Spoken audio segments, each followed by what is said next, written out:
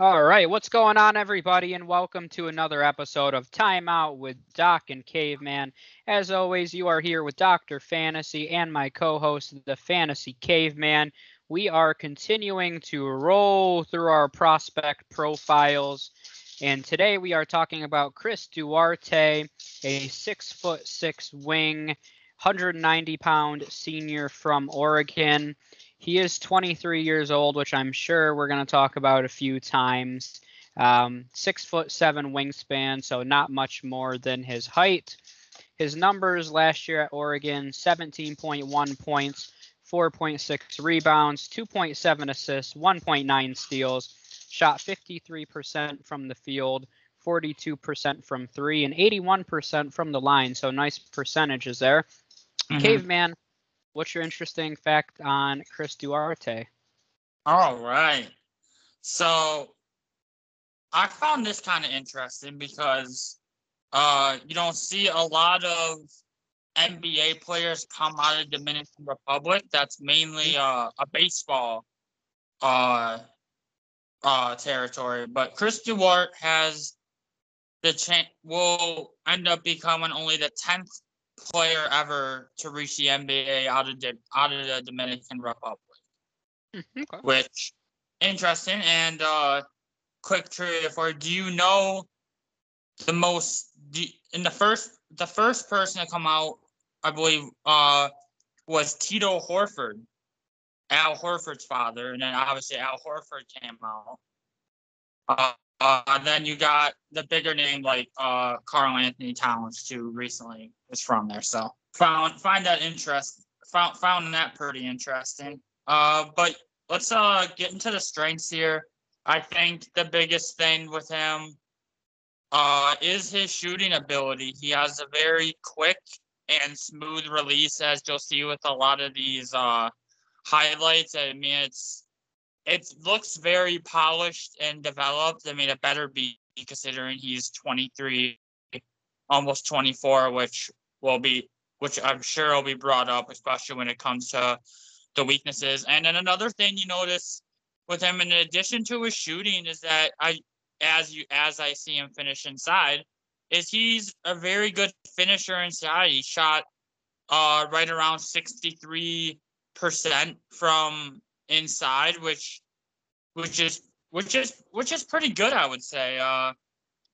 And then the final point before I kick it over to you that I noticed, probably not going to see it that much with these highlights, but he's a great team defender. I think a lot of that is attached to him already being kind of polished, being 23, but he seems to always know when to provide help to his teammates, and that's not something you see all the time. You either have a guy that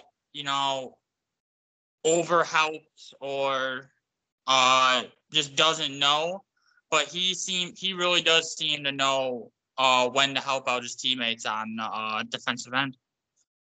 Yeah, and I think part of the reason for that, and kind of my overarching theme for his strengths, is he's just a very high IQ player. And that's because he's very refined, he's very developed. As we mentioned, this is a guy that's played overseas. He's taken a longer approach to getting to the NBA. And you can definitely tell, though, that his game is very refined, which is one of the reasons a lot of people are they're worried about his upside, which I think is a fair point. But one thing, I mean, just continually watch a shot throughout these highlights, because I love his shot. It's a really quick release, and he's going to have no problem getting that shot up with high efficiency in the NBA. But not only with the ball in his hands, he's a very good off the ball player too. You've seen it a few times throughout these highlights, but he cuts to the ball very well. We have seen him play in transition, as in right now. But he plays very well. He's aggressive. He leads transition breaks. He's good on the pick and roll. He's just a very high IQ player on both sides of the ball. And that's really kind of the most of what I have to say about him. He's got a nice shot. He's a high IQ guy. He can create his own shot, but I'm a little worried about him doing that at the next level, which kind of leads me to his weaknesses. The reason why it's a little concerning for me at the next level is his speed. He's not the fastest guy in the world, so I think when you're not, and he's not athletic and he's not long. So when you kind of combine those three factors, and I'm not saying he's not, but compared to other guys in the NBA, he's going to have a hard time getting around very athletic, speedy defenders. And he's not going to be a primary scorer, so that shouldn't be a huge concern. But I think he's going to be more of a lethal 3-point shooter, and I think he'll struggle to get to the basket a lot more. So I think that's one of the things for me. It's not because of his age, but I think his natural speed, quickness, length, things you really can't change at this point. I think that a lot of that is not elite, and he's just going to more have to rely on being a high IQ player. The other thing I've seen a lot of people say, and you'll notice as well, is he's a little predictable offensively when it comes to driving to the basket. He struggles to use his left hand a little bit, tends to drive to the right quite a bit, which NBA defenses are going to pick up on that all day, and they're going to force you left at that point. So I think that's a big concern, and that's one of those things. That's why I think he's more going to be a 3-point specialist in the NBA rather than a guy with a high level ceiling. Yeah, you know me well. You know I love to mention when guys drive if they can finish with both hands or if they don't. Because finishing with both hands really does give you such an advantage at the NBA level. You kind of mentioned, I mean, obviously the overall theme with him is his age, and while that makes him more ready, he's definitely one of the more NBA ready prospects in this draft. But unfortunately, that's primarily due to the fact that he's 23, about to be 24. And for reference point, he is older than Brandon Ingram. Mm-hmm.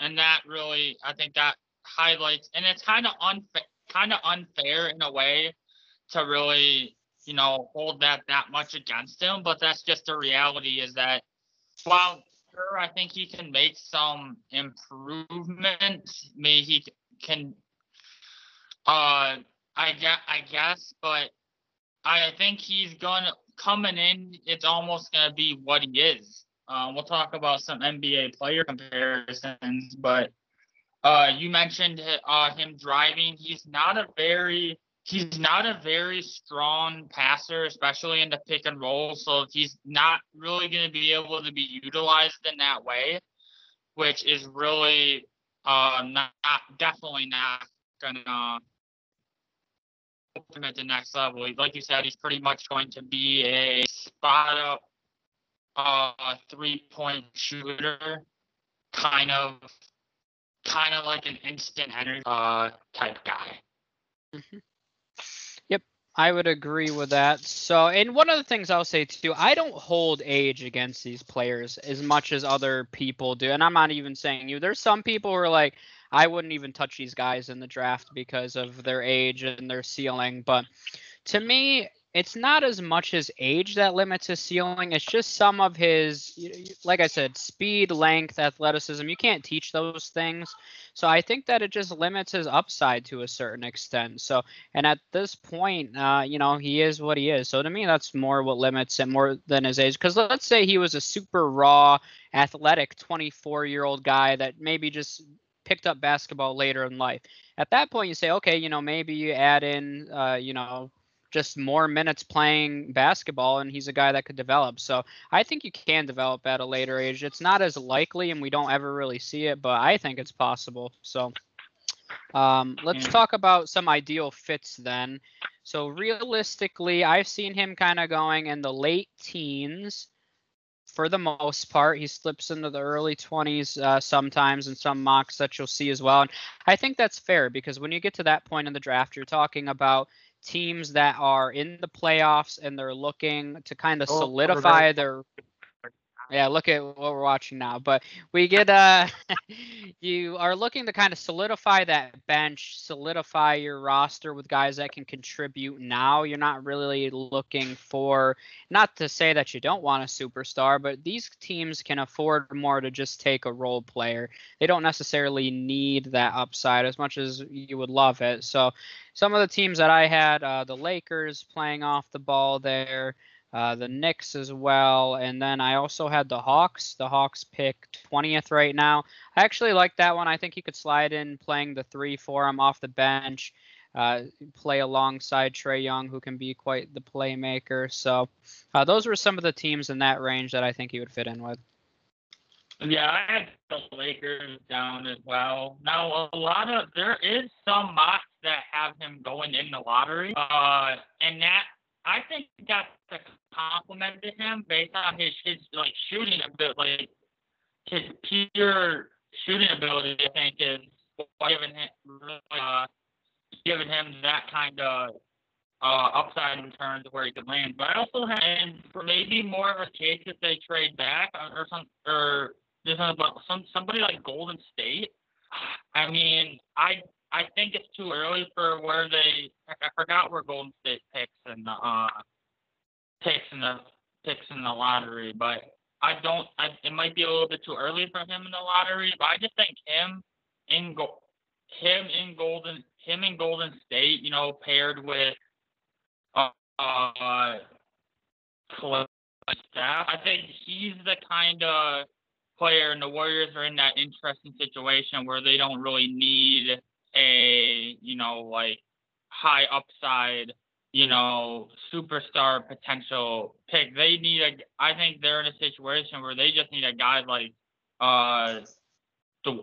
Duarte to kind of just give them more offensive firepower, especially off the bench. Golden State these days doesn't have the greatest bench scoring options. So I think him as a scoring option off the bench for Golden State would be lethal.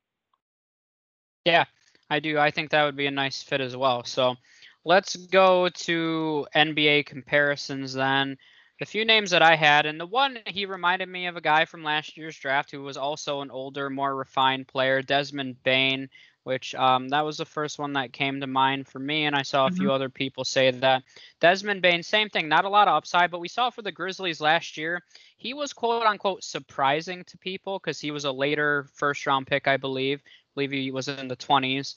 But he wasn't a guy that people were expecting to come in and light the world on fire, but he proved that from day one, he was a valuable sixth man. He actually stepped in and started some games, was a very effective three-point shooter. I think at the end of next season, we could be talking about Duarte in that same regard. A guy that, maybe goes in the late teens, early 20s, maybe even later, maybe because this is a deep draft class. So maybe people like the upside of some of the younger players more, and they decide to go in that direction. So maybe he falls a little bit, but either way, this is a guy that I could see him making the all NBA rookie team. Honestly, I could. I'll say that because I think he's refined and I think he'll produce from day one. That, and I honestly see him as having sixth man of the year potential, and he has that kind of just shooting ability. I had just lethal 3-point shooter. Mike Miller in terms of Mike Miller defender, just a 3-point shooting option. That's kind of, I think he has a little bit more upside to be a better impact player than Mike Miller, but just a guy like him, Shade. I'm gonna say shades because I don't think he's ever gonna be this good, but shades of Carmelo in terms of his offensive game. And then shades of Klay Thompson just purely on the offensive end. He is nowhere near the defender that Klay Thompson is. But to be fair, Klay Thompson also was not the best defender coming out. That's something he really over the first couple of years. So maybe Duarte can develop in becoming an average defender. And if he becomes an average defender, I think we're having a different conversation of his ceiling and his potential. So, but I'm not entirely confident that that'll happen because we just don't see it. But if he does, we're possibly having a different conversation. Yeah, and I mean, that's why I had some of the lower names, just more knockdown shooters. Desmond Bane, Dillon Brooks, also from Memphis. Evan Fournier, who has been a lethal shooter throughout the course of his career. Then I also had Tim Hardaway. I saw some flashes of Tim Hardaway's offensive game. So I think those are more, I guess I'd say his floor, because no matter what, I think this is a guy whose game is so refined that he's going to make some sort of impact no matter where he goes, and he's going to carve out a role. And I think that's a reality for him. So I think that's all I have on him then. So that's it for Chris Duarte then. Thank you guys for watching. Make sure you subscribe on YouTube and wherever you're listening to podcasts. To Time Out with Doc and Caveman, we have more prospect profiles and lots of great NBA content to come. So we'll see you guys next time.